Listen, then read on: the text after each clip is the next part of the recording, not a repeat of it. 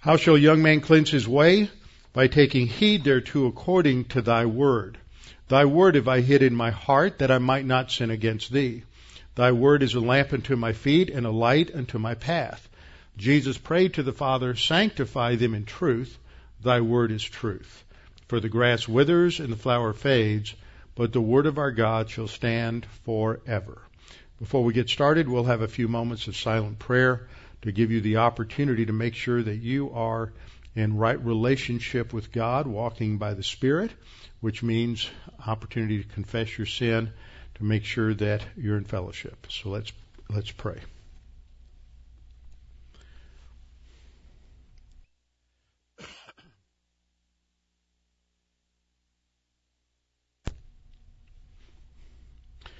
Father, it's a great privilege we have to come together to study your word.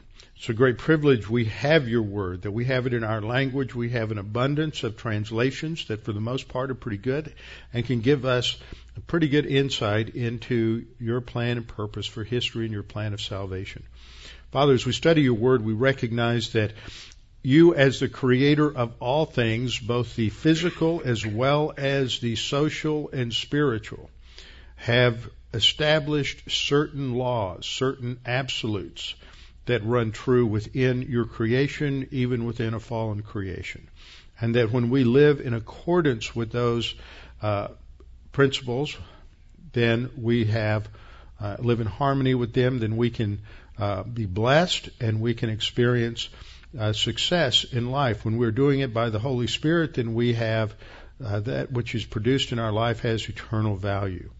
Father, we pray as we study your word tonight, as we focus on what you have revealed in the Old Testament, that here you have numerous principles that are laid out with reference to government, with reference to how political leadership should conduct itself.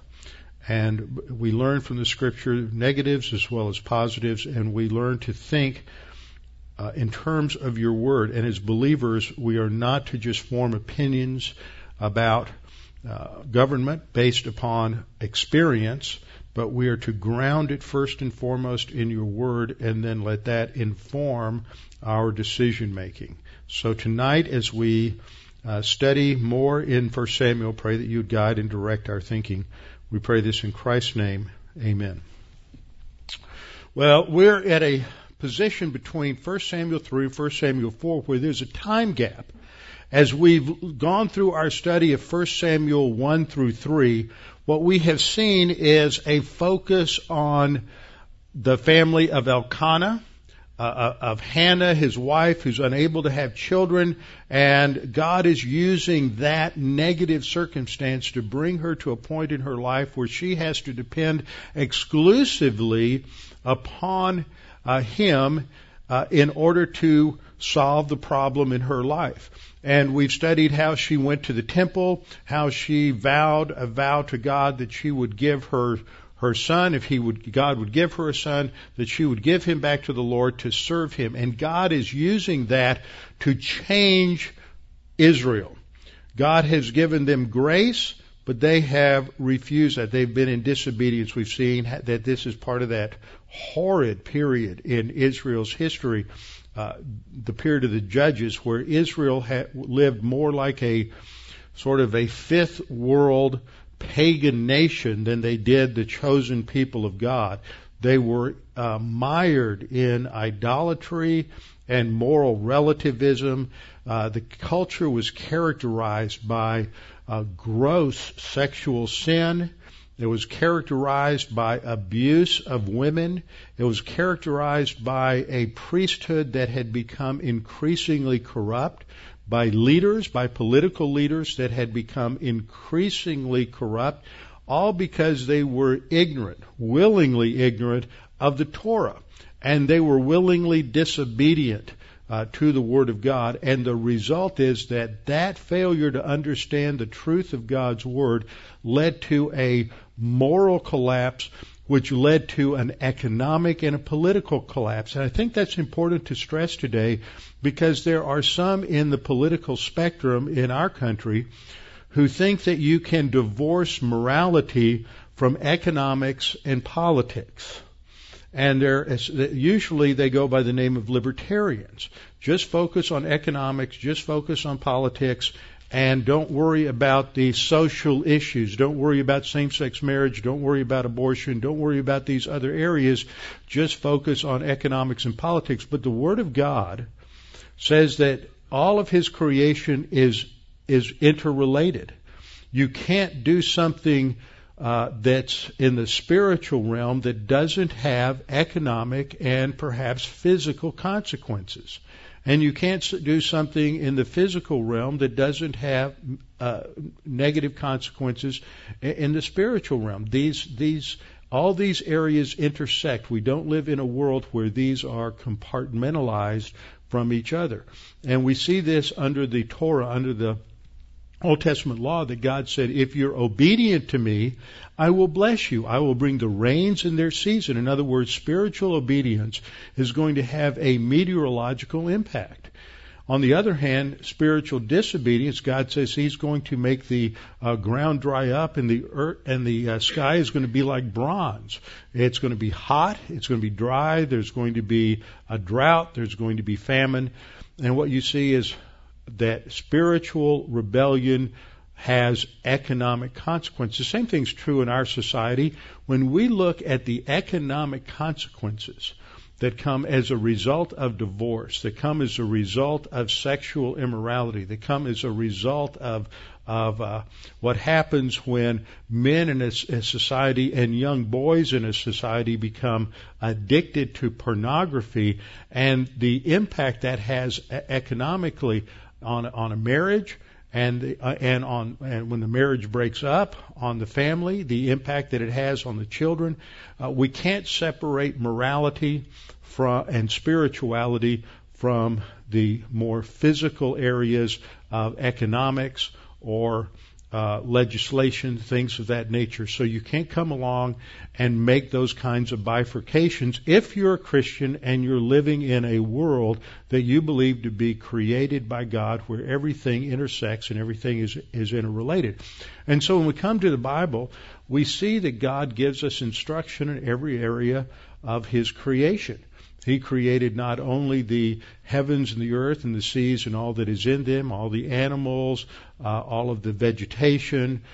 He created all of that, but He also created certain social absolutes that, if they're followed, then it leads to success, leads to protection of a culture, the preservation of the culture, the perpetuation of the culture, such as personal responsibility, marriage and family, as we've seen, and as well as government and nations. And when those are violated, and when those things break down, then a culture breaks down. So we see what is going on here, just in terms of sort of a summary, is that Israel is going to be soundly defeated in this battle. They're going to lose.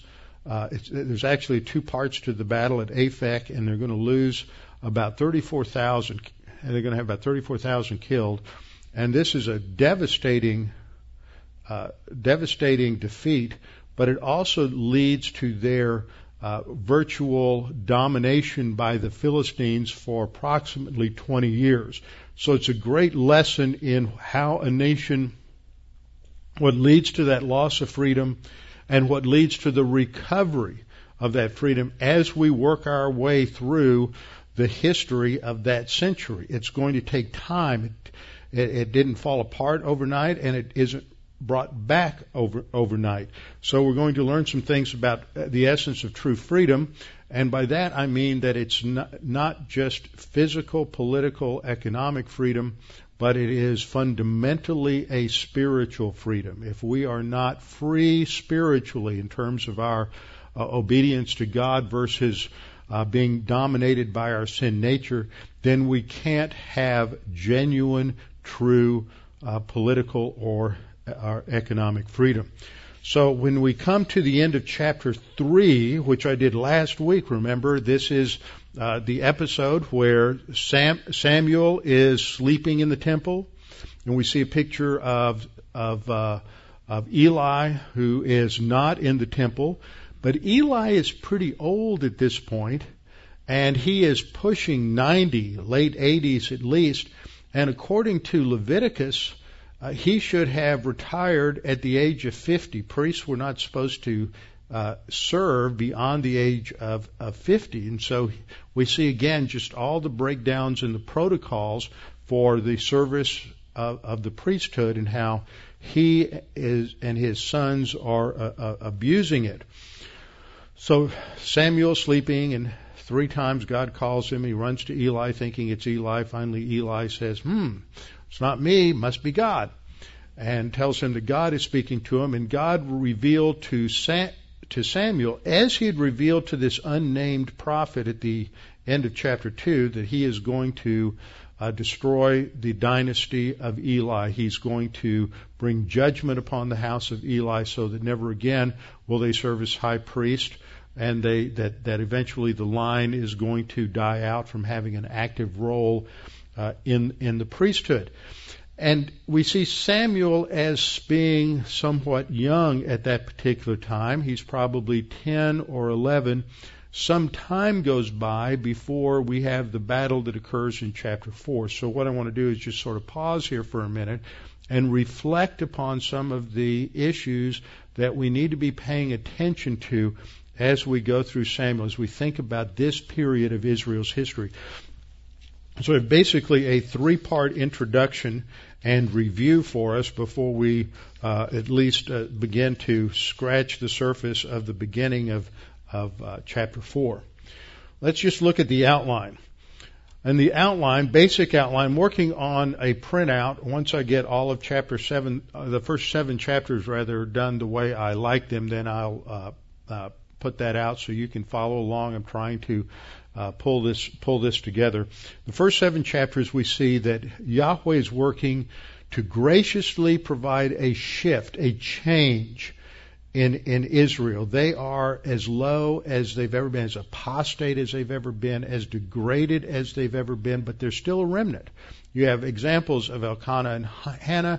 You also have an example of that unnamed man of God, the unnamed prophet that God sends to Eli at the end of chapter 2. So there is a remnant, a small core of believers.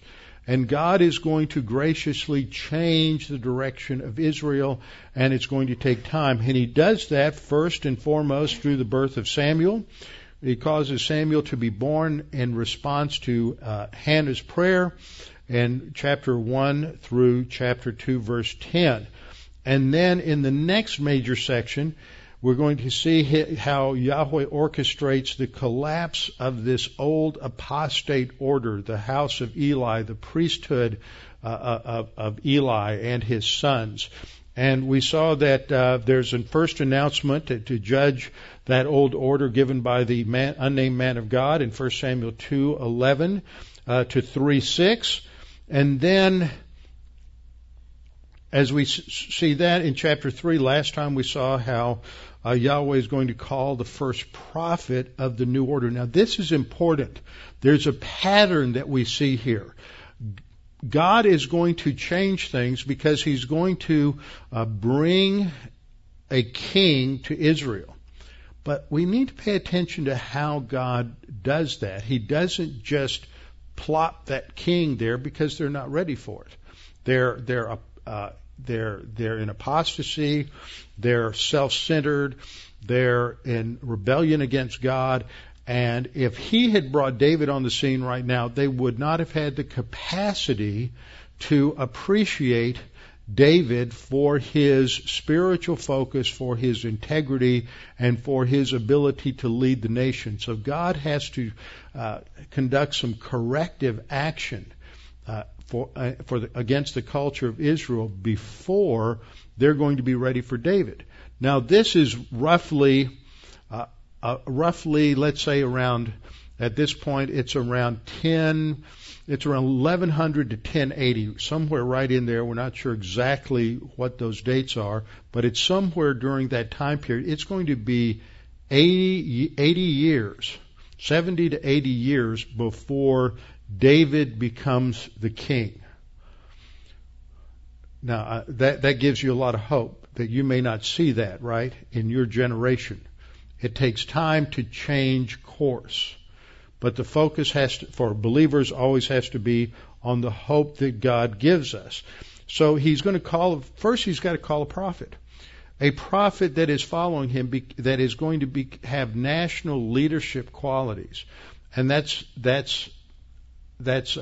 Samuel, because Samuel is not only prophet, but he's also going to be the priest, and he's going to be the judge of Israel. So it means he is the most significant figure during this period of time. But he's going to be the one who anoints the king. So there's a pattern here that the prophet comes first and then the king. And you see this all the way through the Old Testament, that the prophet is the one who anoints the king.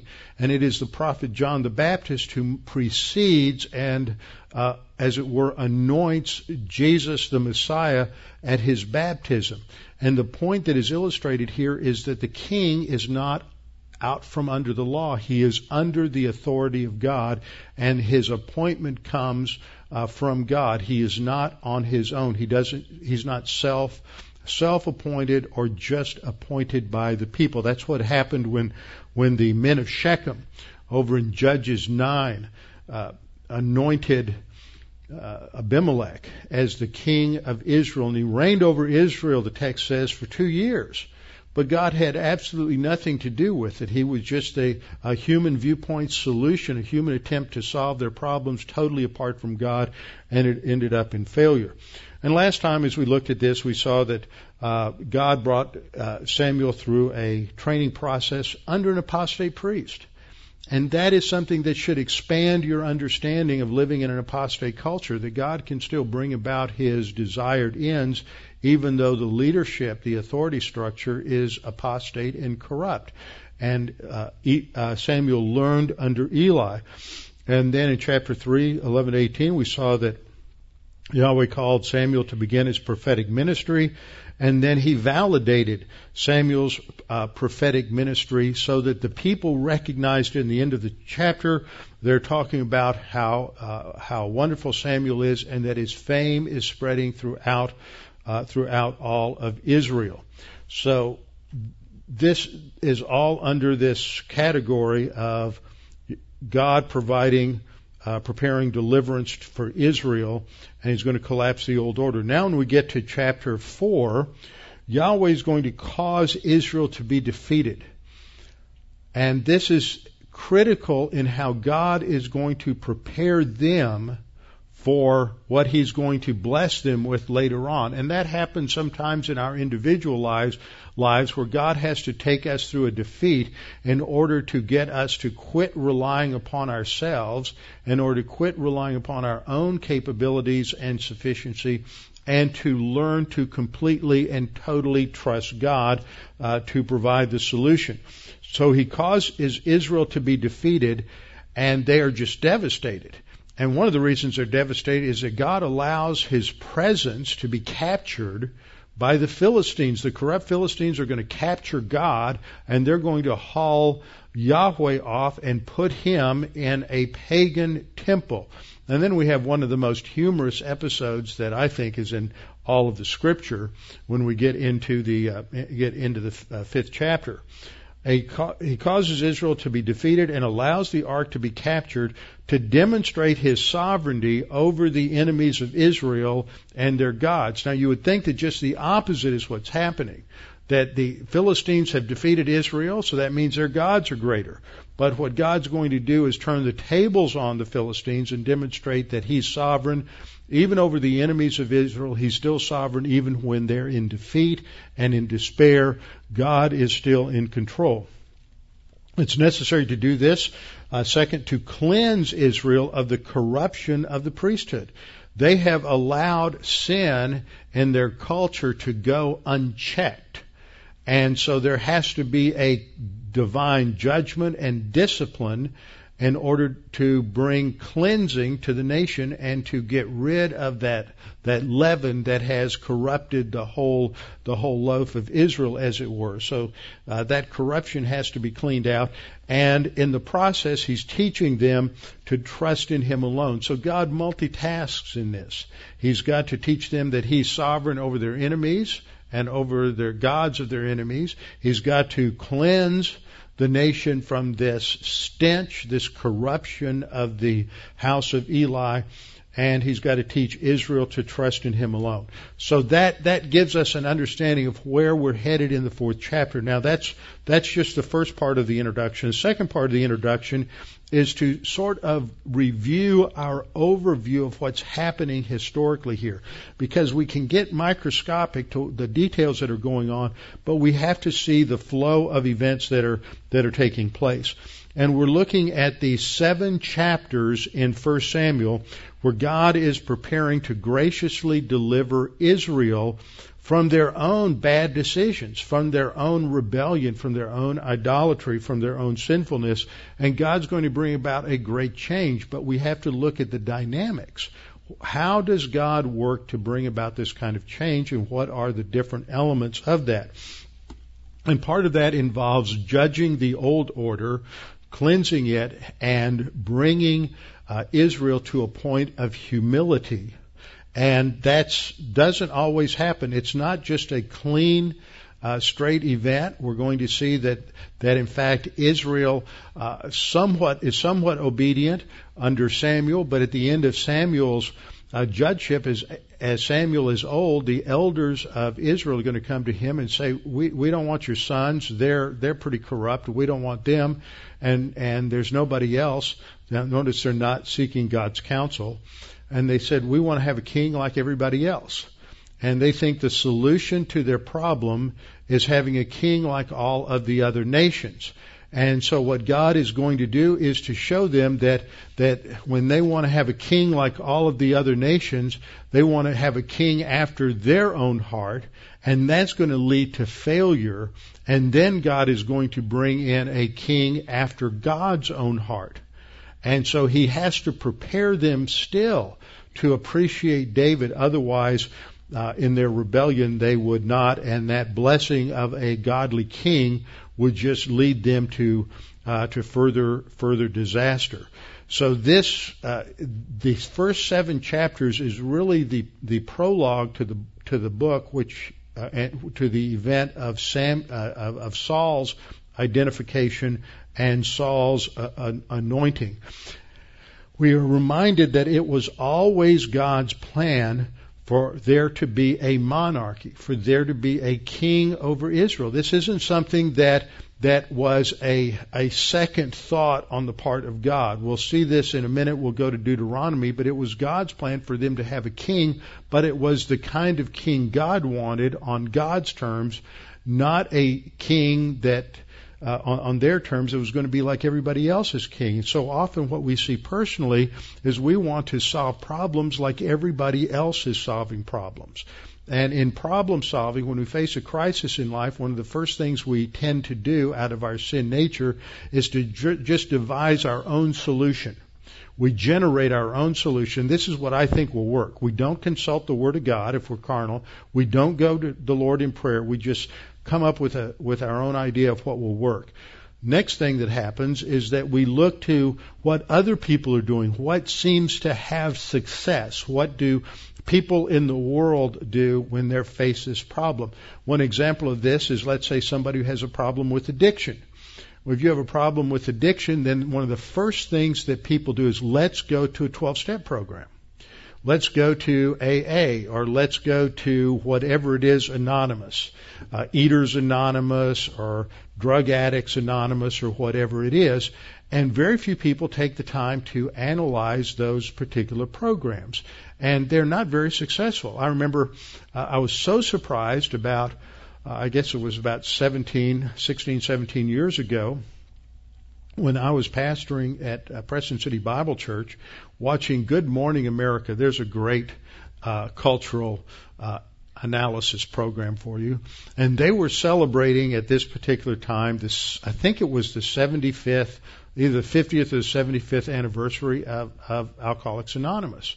And I was just stunned when they actually admitted over the air, if my memory serves me, that the success rate of AA was only 17%. And I immediately thought, well, it's probably that good or better from people who just try to quit on their own. and eventually decide to solve the problem on their own, or they go to church and they get with the Word, and God, the Holy Spirit, gives them the strength and the ability to deal with the problems in their life. And recently this came up in conversation with some other pastors, and I went back to check my figures, and I ran across two or three insightful articles and studies that have been conducted since then. One of them said that according to AA's own sources, that they have a success rate of about 30%, which I still don't think is very good. And the other, it was an independent study that was commissioned by, I can't remember who the group was now, university, and it was, they came up with the fact that they had a 7 to 10% success rate. Now, if anybody is struggling in areas where they think that this is sort of the default solution, because I hear Christians say this all the time. In fact, I have a pastor friend that asked me about this not long ago, because someone in their congregation knew someone, had a friend that had a problem with alcohol, and that was their default solution. And so often what we find Christians and pastors do is they have a sense of helplessness.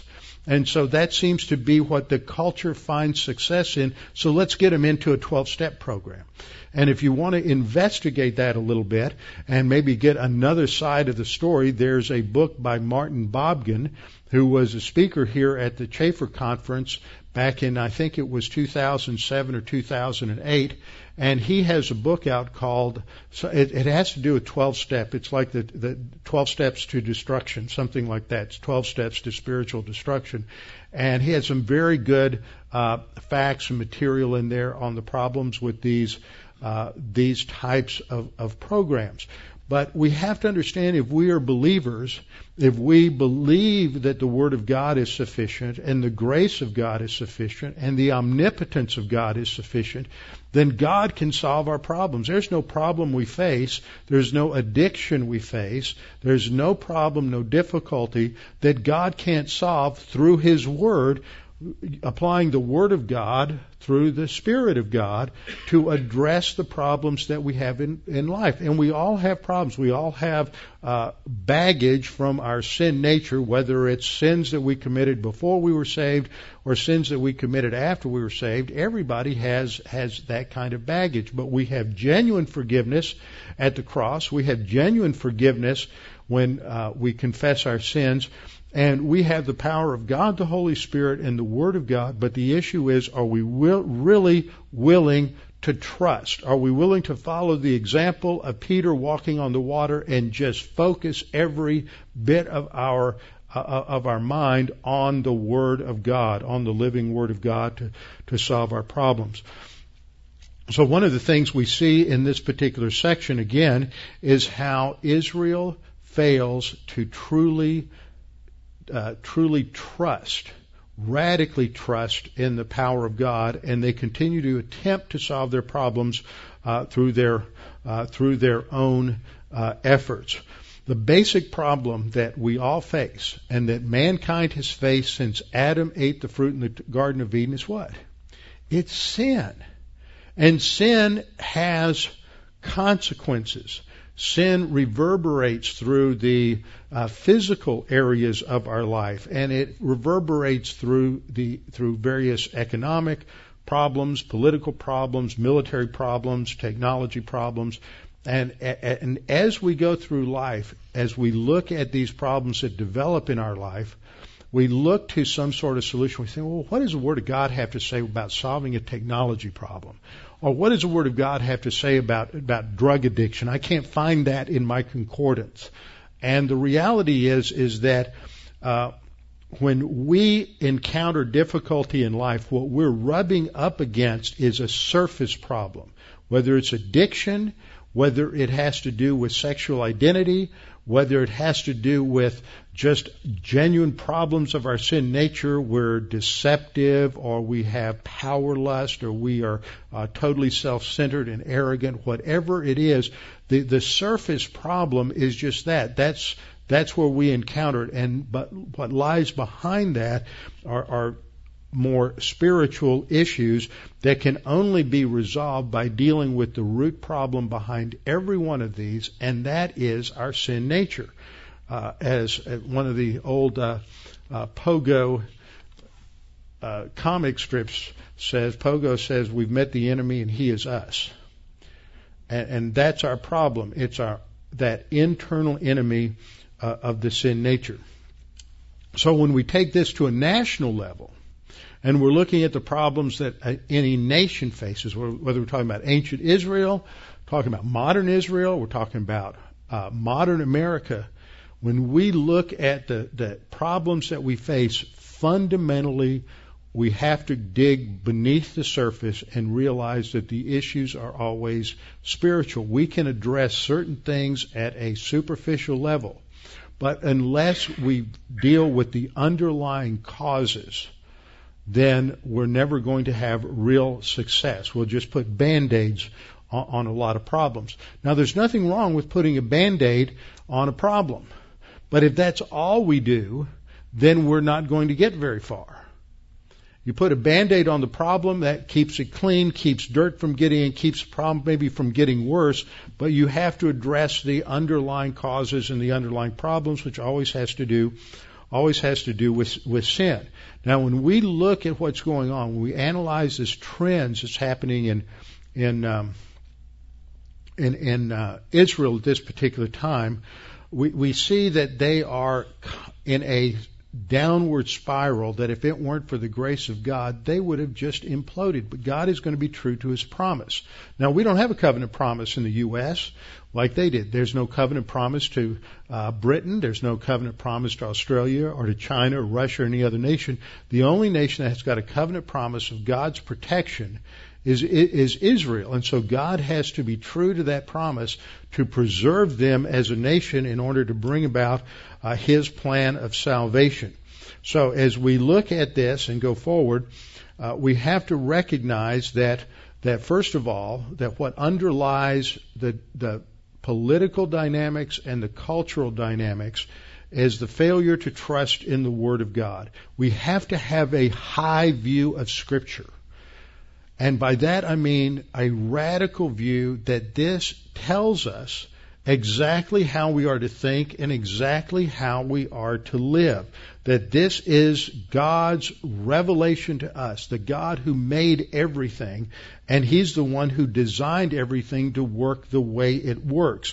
And so the Word of God is going to provide us with a framework for understanding every area of human intellection. There's no academic discipline that is outside of the authority of God's Word.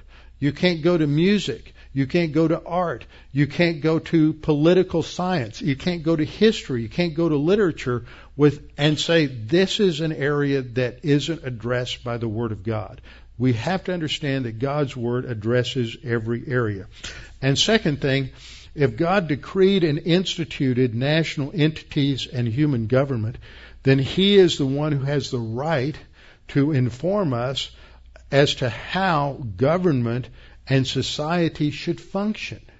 He addresses all of these areas. Now, in American history, the early American colonists that came over that were fleeing religious oppression in England and fleeing religious oppression on the continent came here so that they could study the Word of God and apply it to every area of their life. You go back and you read those Puritan theologians and Puritan thinkers, and they were thinking profoundly about what the Bible said. They were going back to the Old Testament and looking at what the Bible said about what made a culture, a society successful, what made it work. What did the Bible say about the role of government? What could we learn from the Mosaic Law about how a nation was to operate?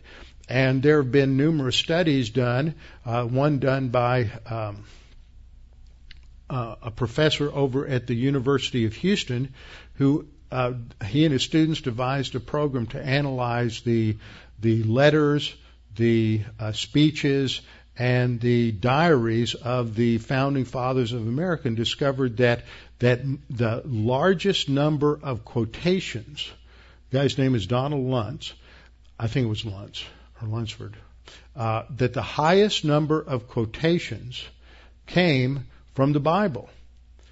And it was almost twice as many allusions and quotations came from the Bible as came from the number 2 source, that was John Locke. So the primary influence upon the founding fathers was the Bible.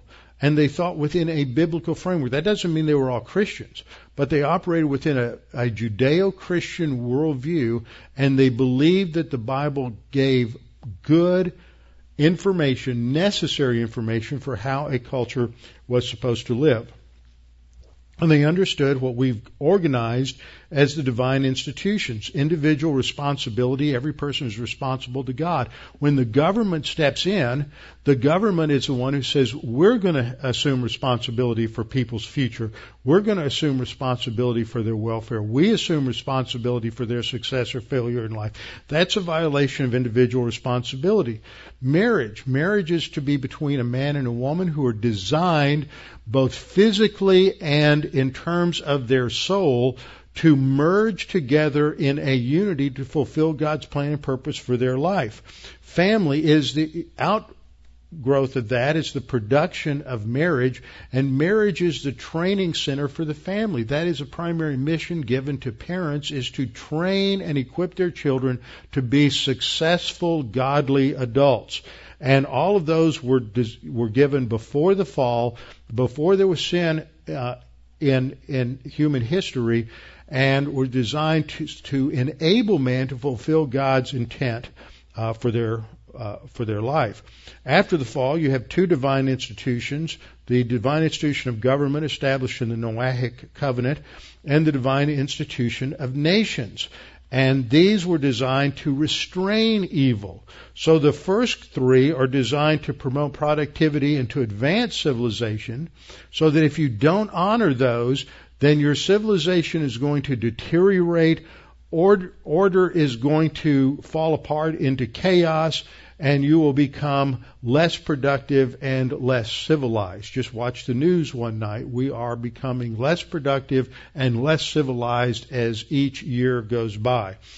The post-fall, we recognize that government's role is to restrain evil, primarily to provide justice, and national identity. And we live in a world today where the vast majority of the intelligentsia, the academics in universities, no longer believe in borders, the significance of keeping a nation safe and secure as an autonomous nation, and to provide for protection of the borders. And of course, this is going to be a major issue, and already is, in the presidential campaign for the next election, because there are those in this country who just want open borders and want to let anybody in without enforcing any laws. And that's what we've seen on both sides of the aisle for the last 20 or 30 years, ever since the last amnesty that we were promised was going to be the last amnesty that came under President Reagan. So we have to understand these distinctions, that as a Christian, this is what we base things on. So, in American history, they understood this. They went back. They understood that the Bible had to be the foundation. What's interesting is the Enlightenment from Europe doesn't really have its impact here. It's impacted a few people. It's impacted Jefferson, Franklin, a few others to a small degree. But it doesn't have its major impact until after 1800. And we see the outworking of Enlightenment thinking, which makes rationalism and empiricism more authoritative than the Word of God, than the Bible. That shifts culture. We move into modernism starting in 1800. Some people have put it at 1815 with the defeat of Napoleon at Waterloo. But it's in the beginning of that century that this worldview starts to shift to what is now called modernism. And so that lays the foundation for the breakdown, because modernism starts to fall apart by the early 20th century, and that lays the groundwork for postmodernism.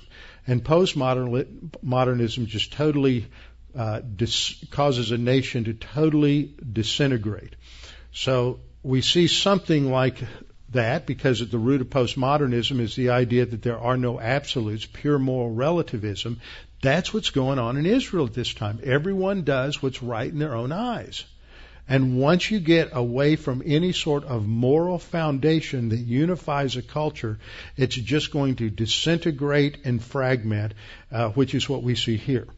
Now, in the third part of this introduction to chapter 4, we have to look at some background in the Scripture. We have to pay attention to the time frame that's going on here. And because Judges, I pointed this out before in our introduction to Samuel, because Judges is separated from Samuel by that little book called Ruth.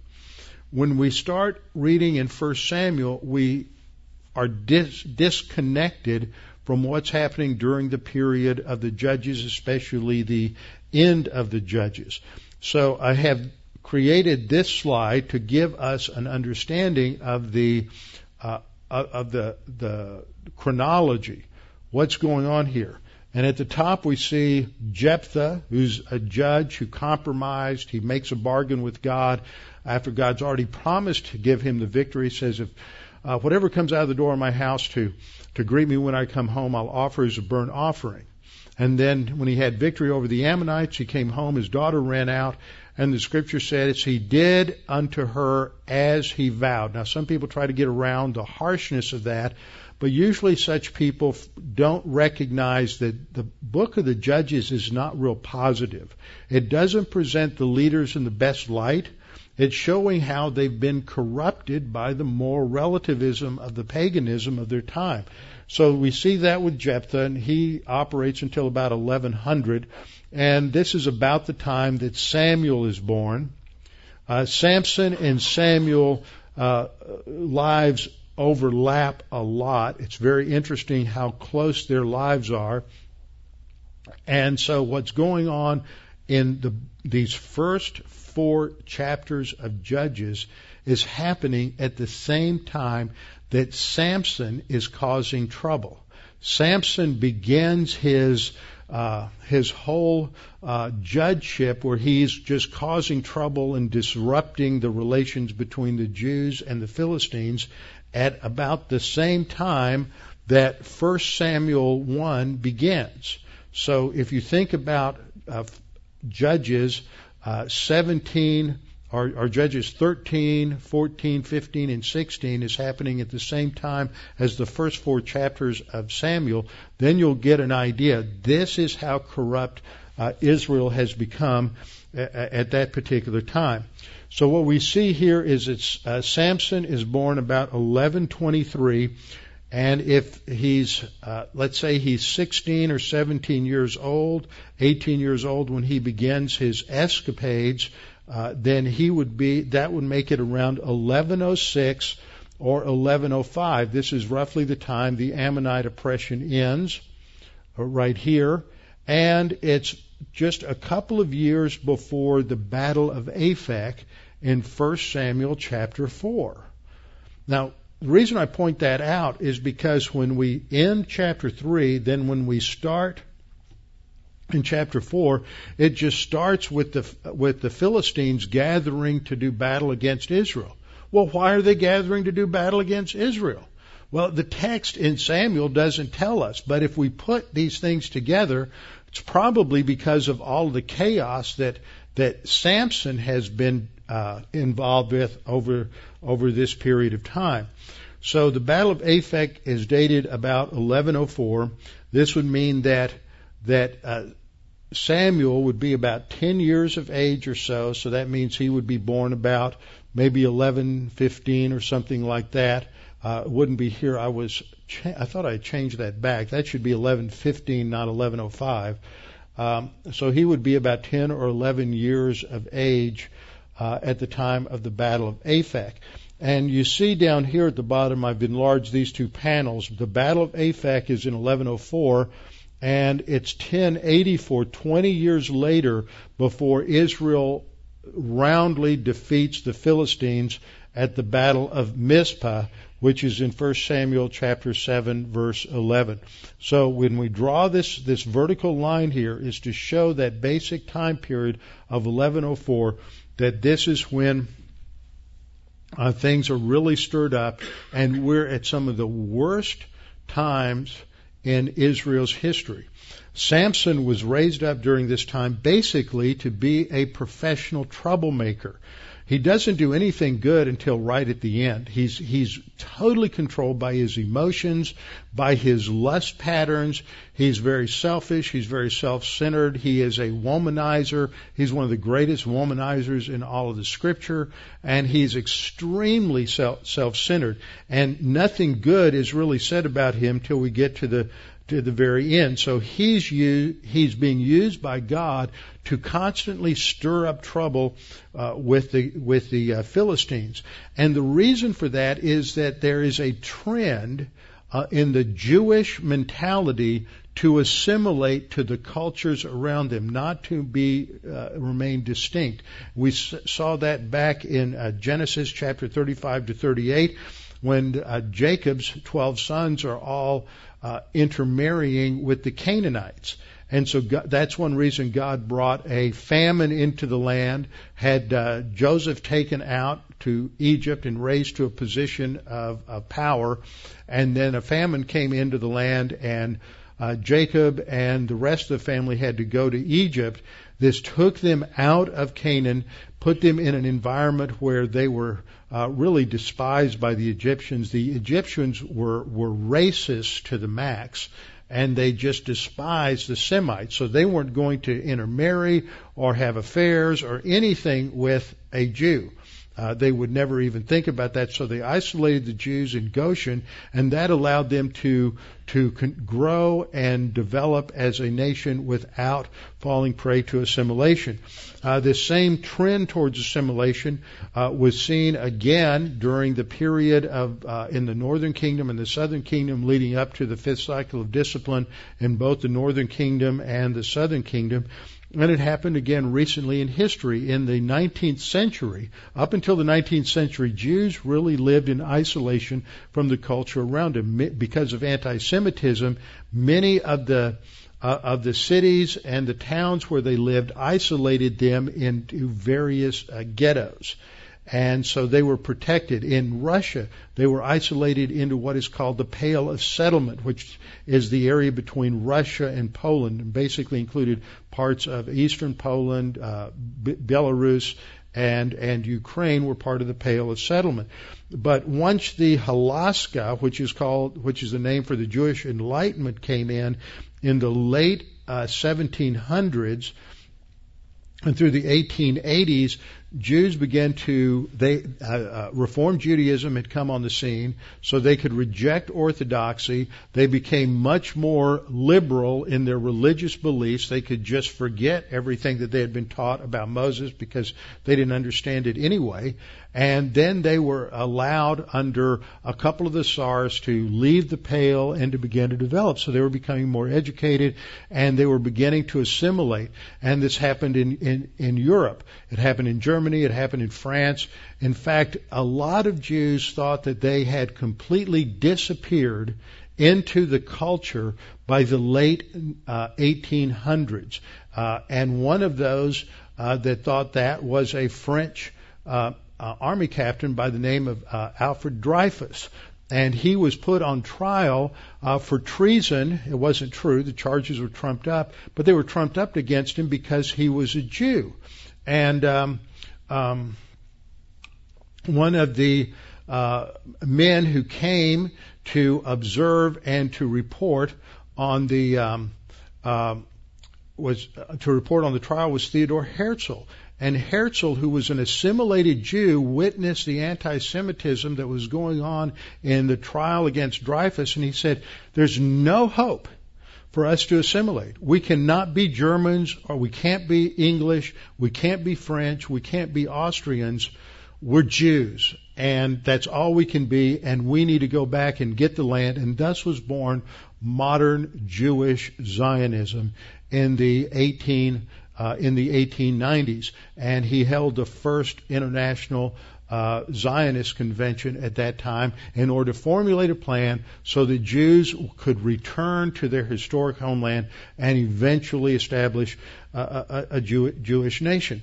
Now, all of that just to illustrate that their trend has always been to assimilation, but the anti-Semitism that arose in Europe in the late 19th century, in Russia especially, and then in the 20th century in Germany, pretty much ended that. The Holocaust ended the idea that Jews could just assimilate. Of course, a lot of the Jews in America, the more liberal Jews, really haven't gotten that point yet. They can't assimilate. Why can't they assimilate? God's not going to let them, because God has a plan and a purpose for them. So God used Samson to stir up trouble, and that is what creates his background. So the Philistines are now going to be engaged in battle against Israel. Now, those are 3 points of introduction, and I haven't even gotten to the main part yet.